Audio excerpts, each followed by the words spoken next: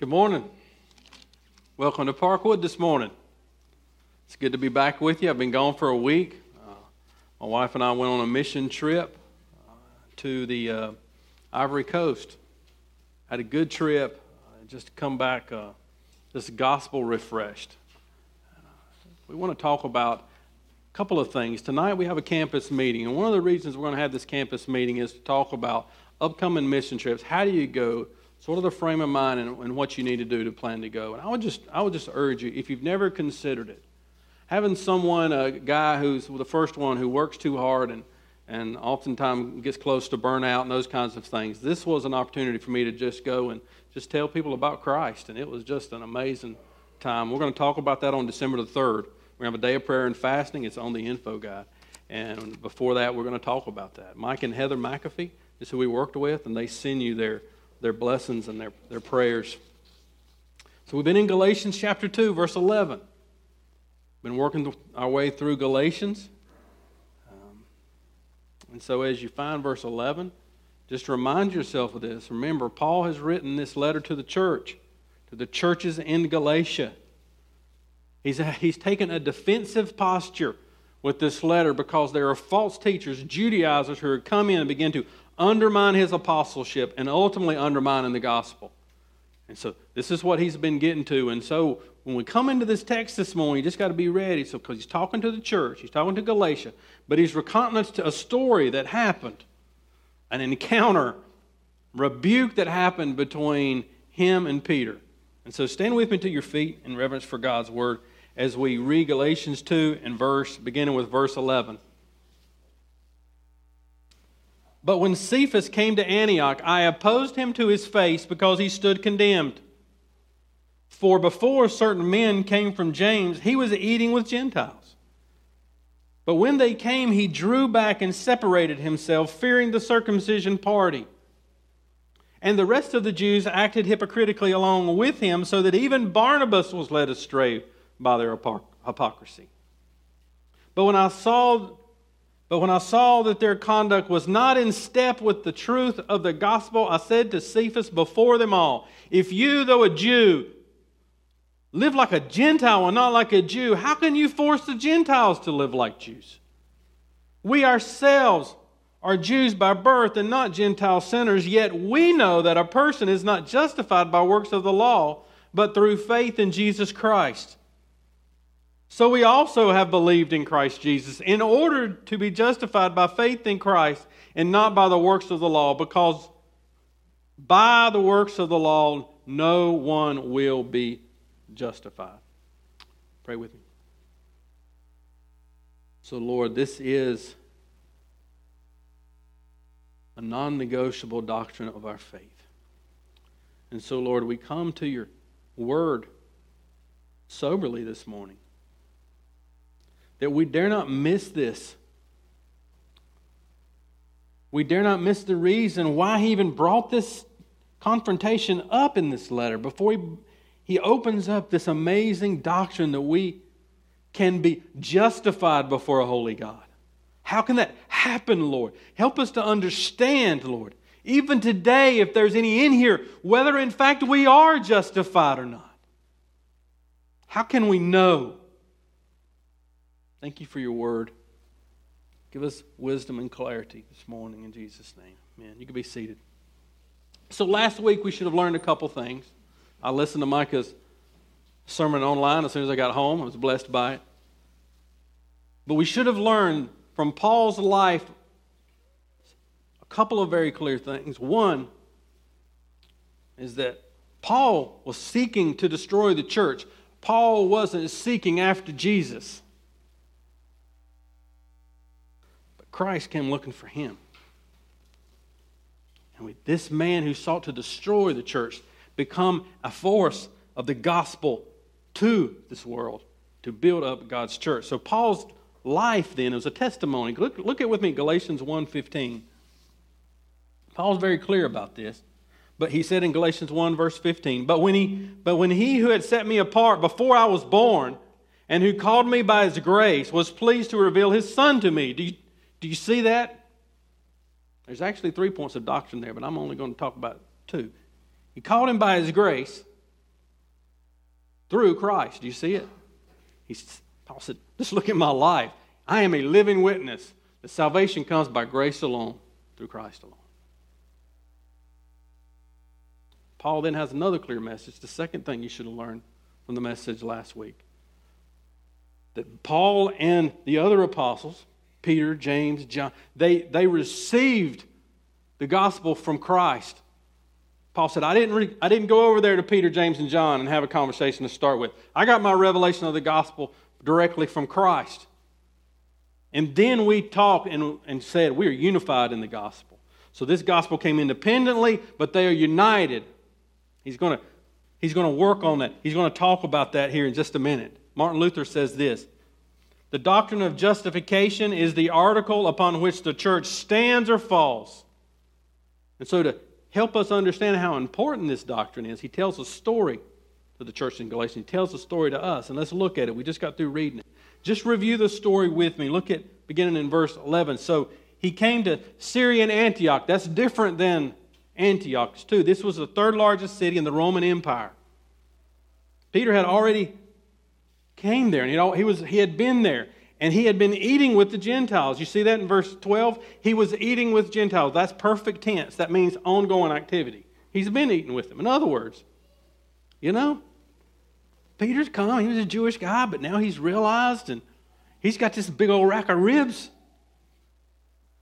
One of those salted baked potatoes, they put the sea salt on it. It's good. And I bet he was even eating yeast rolls.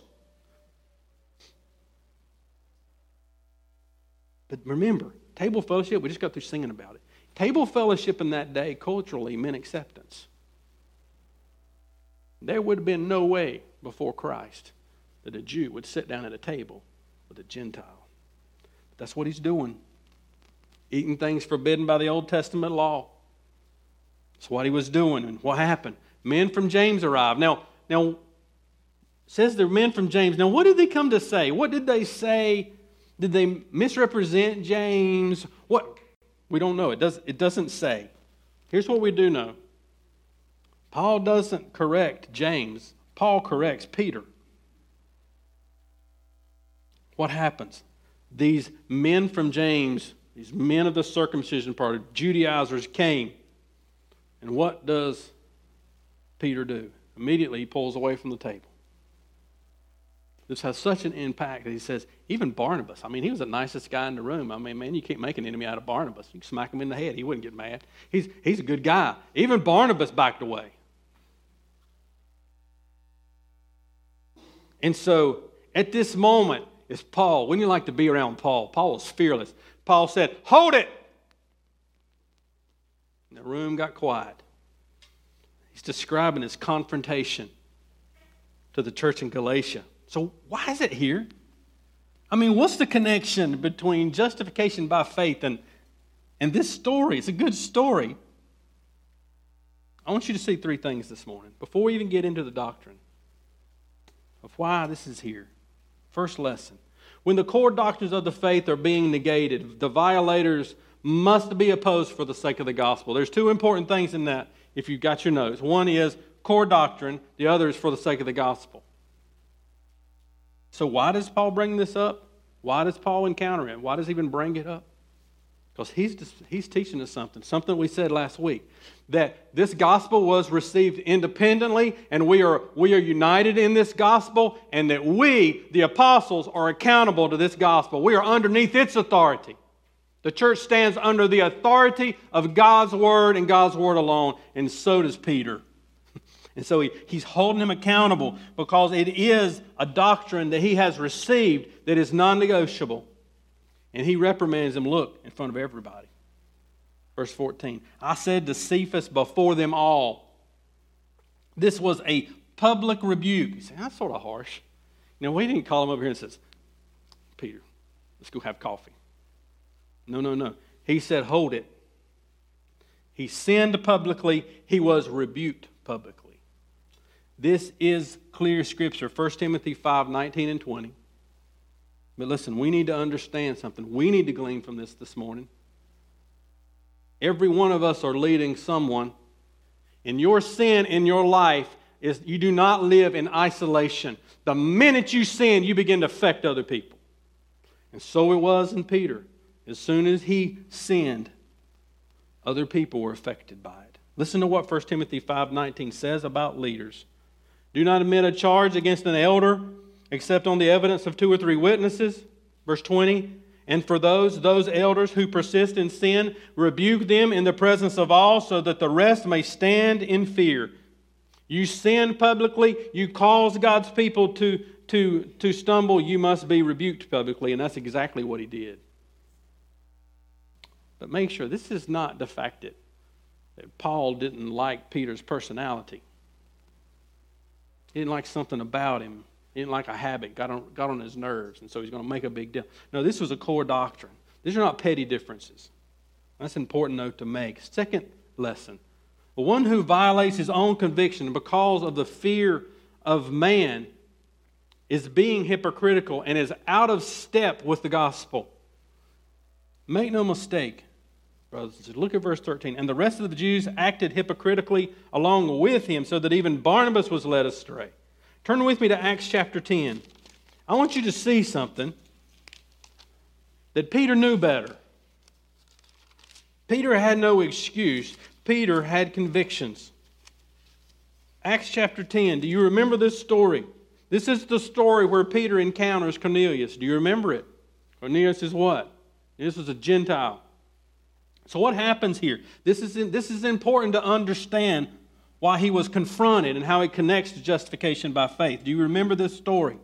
He's waiting on his kosher food to be prepared, Peter is, and he's up on top of the roof of the houses where they lay out and hang out, and he goes into a trance. And God brings a sheet down. You remember it? And he lays this sheet out from under him. It's got reptiles and birds and all these kinds of things. And what does Jesus say? Look at verse 12. Rise, Peter, kill and eat. Verse 14, but Peter said, by no means, Lord, for I have never eaten anything that is common or unclean. Verse 15, and a voice came to him a second time, what God has made clean, do not call common. Happened 3 times. And just so you understand that even this morning, and in this story, this has nothing to do with food. This has something to do with people. Look at verse 28. Acts 10, verse 28. And he said to them, you yourselves know how unlawful it is for a Jew to associate with or to visit anyone of another nation, but God has shown me that I should not call any person common or unclean. Do you see it? Peter had convictions. It was given to him by God that because of what Christ has accomplished on the cross, that no one is to be called unclean or common. So he knew it. And that's why he was eating with them. That's why he was eating with them. Because he was practicing his conviction until the fear of man came in. Until these men from James came in. And then what did he do? It was the fear of man who violated. So get this. Right beliefs plus wrong behavior equals hypocrisy. He had the right beliefs. He knew it. But he had the wrong behavior. And here's what he's saying. The way you're living, Peter, sending a message. You're preaching. You are. You preach with your mouth, you preach with your life. And right now you're sending a message to the Gentiles that maybe they're not fully accepted by Christ. Maybe they're not. He's saying, Peter, don't you understand that your new life, that your rightness before God came by trusting in Christ, not by observance of the Old Testament dietary laws? And if that's true, Peter, why in the world would you compel Gentiles to do that when you know they'll make a work out of it? Why would you do that? That's dangerous. It's bad theology. So he tells them, verse 14, you're out of step with the gospel. You know what that word not in step means? Walking straight. He says, you're not walking in straight with the gospel. In other words, Peter, your life has no fidelity with the truth. Therefore, you must be corrected. This is hypocrisy. So the lessons is our core doctrines must be defended and our convictions must not be compromised. Because when they do, it is the gospel that is impacted. Number 3, this is important in the biblical South. We need to lean forward this morning and understand our context of this scripture. When you think your works or your race makes you superior to others, you have just violated justification by faith. Let me read that again. When you think your works or your race makes you superior to others, you have just violated justification by faith. And as this doctrine unfolds, that should get more and more clear that at the cross, we've all got a problem. And none of us is closer to God than anyone else. None of us. White supremacy is a gospel issue. The works for Jewish people, their works and their ethnicity was intricately connected together. That's what it means to be kosher, satisfying Jewish law. This was the core issue with Peter. Because Peter was given this idea that Jews and Gentiles could not mix at mealtime because Gentile Christians were not righteous because they were not kosher. You see the issue. You're not righteous because you're not kosher. And if you want to be righteous, you must be kosher. You must embrace our traditions, our culture. Paul's message to Peter was this: God didn't have fellowship with you on the basis of your culture. He didn't have fellowship with you because you're race. By the way, Peter, you're not God. Why did he have fellowship with you? You might be a good Jew. You might have been a devout Jew, but your race and customs, look at verse 16, has nothing to do with it. Therefore, how this bleeds out in our life is how can you have fellowship on the basis of race and culture with other people? Romans 15 verse 7 should be a motto of our life as Christians. Romans 15 verse 7 says, therefore welcome one another as Christ has welcomed you for the glory of God. So this pulling away from the Gentiles was putting up a wall that Christ died to tear down. He said, that's out of step with the gospel. You're violating the gospel. Listen to me. For those people to believe in Jesus and worship over there, and for us people to worship Jesus over here is out of step with the gospel of Jesus Christ according to God's word. He has torn down the wall and made us one, and we dare not build it back up. This is the gospel, brothers and sisters. This is the reason this story is here. The following verses, verse 15 and 16, are the very thesis for the rest of Galatians. I have exercised as much control as I could not to get to justification by faith, to save it for this moment. I wanted us to understand that we're saved by grace through Christ. But now he unloads justification by faith. And when he unloads it, he will not take his finger back off of it. This is the thesis for the rest. How is a person made right with God? And how do we live out that righteousness? This morning, we only concern ourselves with how is one made right with God. Now, that was the introduction. The rest of it goes pretty quick. So how is a person made right with God? Let's ask this. How is a person not made right? How are they not? This needs to be understood today. No one is justified by their works. It's what verse 16 says. Yet we know that a person is not justified by works of the law, but through faith in Jesus Christ. Look at that word, a person. That's all persons.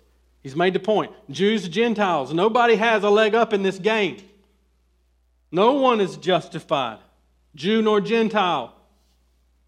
He brings up this word justification. This is the first time. Remember, this is a very early epistle. This is the first time the word justified is used, and he uses it 3 times. And we know if we've read anything of Paul that this is one of his favorite words. He's going to use it over and over, and he's barring it. It's a legal term. Justification is a legal term barred from the law courts. It is the exact opposite of condemnation.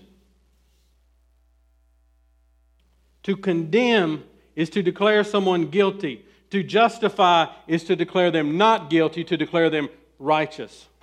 And here what we have to ask ourselves the question. If God is a just judge and he just declared us righteous when in fact we're guilty, is he really a just God? 2 ways today, no matter who you are. 2 ways that you can be right before a holy God. The God that you know that exists in your own conscious. Creation bears witness to it, and the very conscience in your soul bears witness to it. The only two ways you can be right before that God, the one true God, your perfect righteousness or Christ. So let's look at the problem, Romans 3. Romans 3. You say, Pastor, I'm not that bad. I believe I can do it. Romans 3, verse 11. No one understands. No one seeks for God. Verse 12. All have turned aside. Together they have become worthless. No one does good, not even one. So I did this 100 times last week when I was evangelizing. Someone give me a 10 commandment. Just holler out one. Come on, the first service hollered them out. Holler them out. Stealing. There you go. Honor your father and mother. Give me one more. Thou shalt not kill. Absolutely. Okay. Now look at verse 20. Romans 3, verse 20. For by the works of the law, no human being would be justified in his sight, since through the law comes knowledge of sin. So what should have just happened when we read out these 10 commandments? Honor your father and your mother. Who in here has not dishonored their father and their mother? Everybody done it perfect. Dean's never dishonored. You see what it does? Immediately, God's law puts his finger in your life that says you've sinned against a God that you must obey perfectly. The conclusion is in verse 23 of Romans chapter 3. For all have sinned and fall short of God's glory. Therefore, and are justified by his grace as a gift through the redemption that is in Christ Jesus. Listen to me. I got bad news for you today. There is not one single thing about you that is intrinsically perfect or righteous. Every aspect of your being, from your mind, your will, your emotions, and your soul, has been contaminated by sin. And Ephesians says you are dead in your trespasses and sins, and that's a problem for a holy God. You are separated from God. You are not perfect. Therefore, you cannot be made right in your own righteousness before a holy God. That's bad news. It is. And yet today, what do we have? Moralistic therapeutic deism. You know what that teaches? Moralistic. God just wants people to behave. Yeah, we like the Bible. It just tells us what my kids need to do. Besides, I don't really want my girl to get pregnant, do I? So we just need to be moral, therapeutic. God wants people to be happy and well-adjusted. It's His purpose for your life, for you to be happy. Just don't hurt people. Deism. Yeah, there's a God, and He made the world, but He's not involved in our life. He's disconnected. You see, a disconnected God, you don't have to worry about being offended. A personal God, you have to worry about it. Listen, moralistic therapeutic deism will send you to hell just like paganism will, because that's what it is. Moralism doesn't save anyone. The reality this morning, I want to paint this picture very clear, that many of us think our good works, let's say your good works is a bicycle. It's a bicycle. And you say, sinful man exists in Kings Mountain. Dean lives in Bessemer City. But God lives in Bessemer City. Now, my good works is a bicycle, and it's going to take me a little while to get to Dean's house. But if I ride hard enough, if I pace myself, and if I take the right roads, I can get there. That's not the picture that the gospel's painting today. The picture God's painting is, you're a sinful man and you're in Kings Mountain. God exists in Moscow and your good works is a bicycle. And guess what? You can't get there from here. And here's what's going to happen, friends. You're going to get to the end of your life. The end of your life, and you're going to be at the coastline of your life, and you're going to look out and there's going to be an ocean between you and God, and you can't get there from here. The Bible says there's only one way. And that is through the righteousness of Jesus Christ. Being Jewish nor being American has any saving privileges. Being born in the South, having Christian parents, having a grandmother that loved Jesus, none of that gives you any saving privileges because your sin separates you from a holy God. So how can one be made right? Only we are justified by grace alone, in Christ alone, through faith alone. Look at verse 15 and 16. You see the we? We ourselves know, verse 16, yet we know. So he's still Paul's still talking to Peter here, preaching the gospel to him. He says, Peter, we know that through faith in Christ we are accepted. Through faith in Christ we are justified before God. Listen to me. We need to get our language right. We need to put our language in order, brothers and sisters. It is God who must justify us.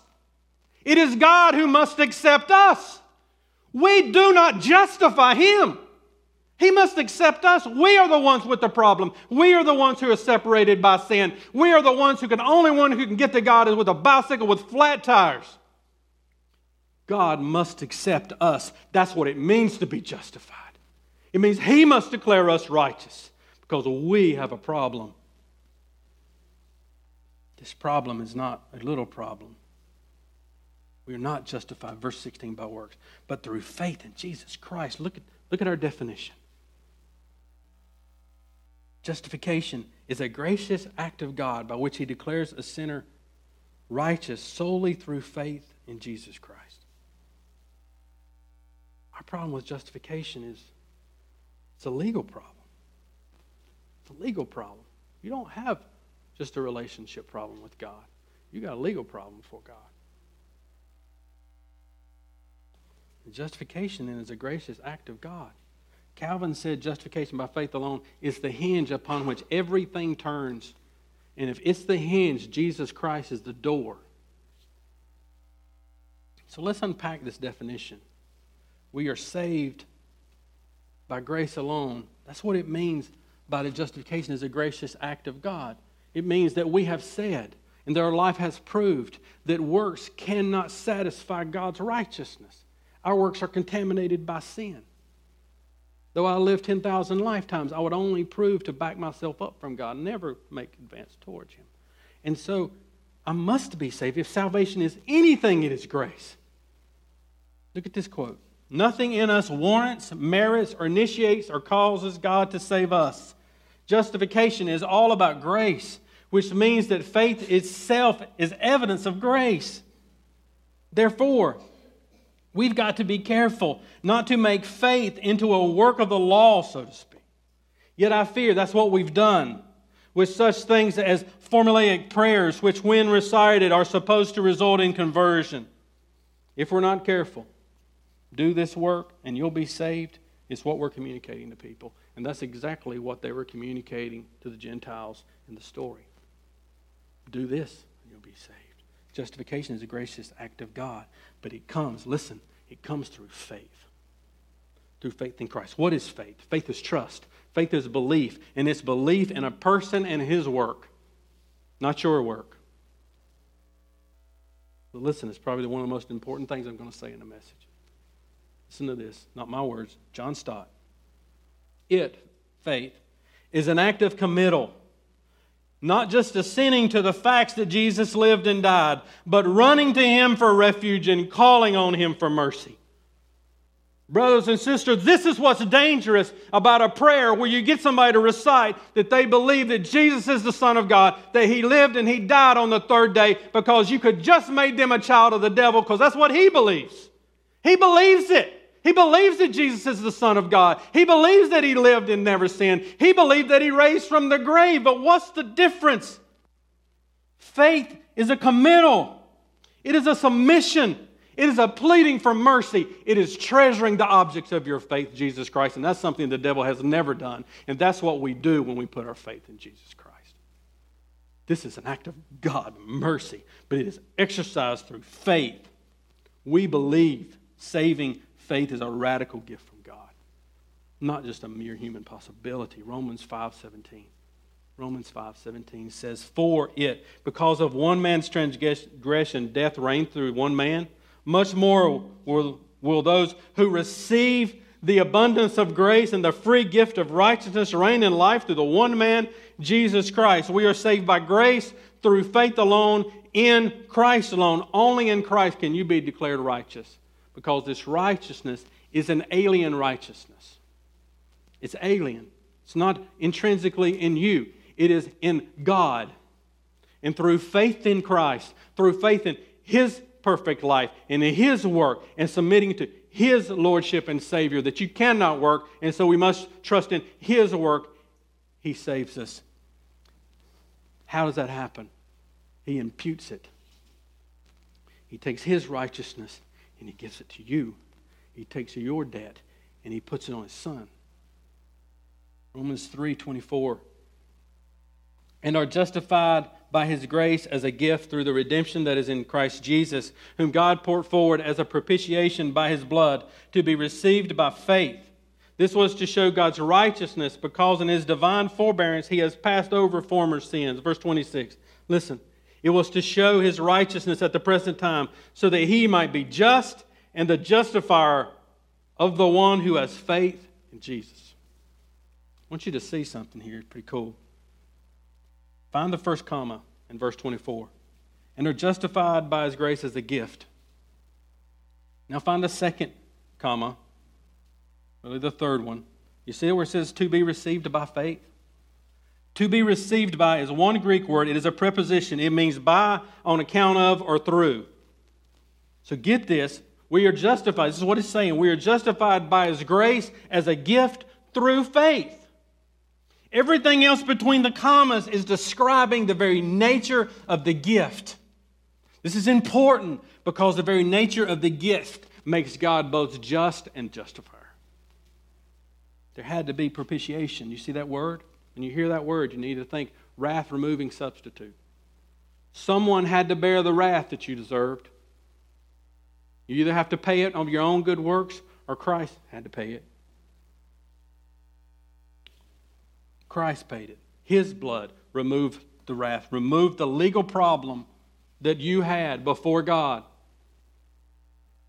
God the judge takes the righteousness of Christ and He credits it to your account when you put your faith in Him. 2 Corinthians 5:21 puts it this way. He made the one who did not know sin to be sin for us, so that we might become the righteousness of God in Him. There's no other way to remove the legal problem you have in your life other than faith in Jesus Christ. There's no other way. When we went through Genesis, we remember we kept saying Jesus Christ is the climax of all the covenants. It is where all the covenants were pointed to the Lord Jesus Christ. He is the one who is going to fix the problem that man created by our sin. Not only that, He's the climax of the whole cosmos. It is only through Christ that this sin debt that has been, that not only affects you, but affects everything in this world and creation. The only way that it is reversed is through the work of Jesus Christ on the cross. It is the only way that Satan can be unmasked in your life, so you can see the schemes that he's trying to get you to buy into. It is the only way that hell can be erased from your future. It is the only way that right now in our daily life that we live out of the fact that I don't have to earn my salvation, that God and His sovereign as just judge has declared me righteous in His Son. I am perfect in Christ, and I live from that. You ought to see the look on people's face who had never heard it. That I said, for the first time in your life, you can obey God's commands because you love Him, not because you're trying to get something out of Him. That's good news. It's good news for those in Africa. It's good news for us. You will stand before the throne. Every man and woman will be accountable, including believers. 1 Corinthians 3:12. But it is the basis of our standing that's at issue today. The basis of my standing before a holy God is not my own moral efforts or striving, but it is the finished work of Jesus Christ. Is that true of you today? Are you trusting in Christ alone and faith alone? Brothers and sisters, this is the truth of God's Word. When the gospel is proclaimed to you, you must respond to it, and you do. You either submit your heart and life to the Lord Jesus Christ, repent of your sins, and be saved, or you will reject it.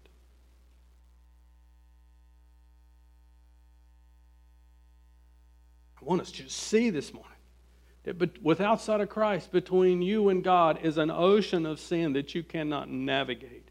And so He sent His Son. He poured His wrath out on His Son so that He could bring you to God.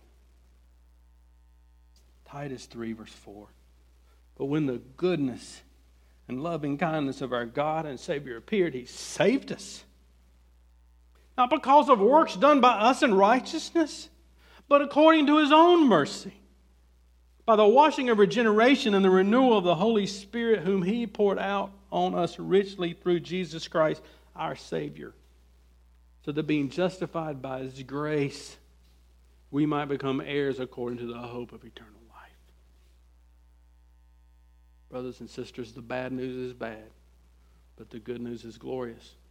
That through simple faith in Jesus Christ, we are accepted by God now and forever. That's good news. I'm about to stand up and sing before the throne above. I was so blessed by studying the history of it. The man that wrote this way back when, there was a piece of scripture that went with every line of this beautiful song. I close with this in Colossians 3:3. For you have died, and your life is hidden with Christ in God. When Christ, who is your life, appears, then you will also appear with Him in glory. And brothers and sisters, that's good news. So Lord, we thank You for the gospel.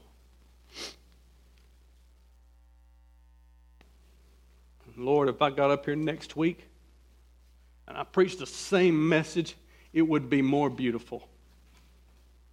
Because Your word is true, it's living, it's active. It points us to You.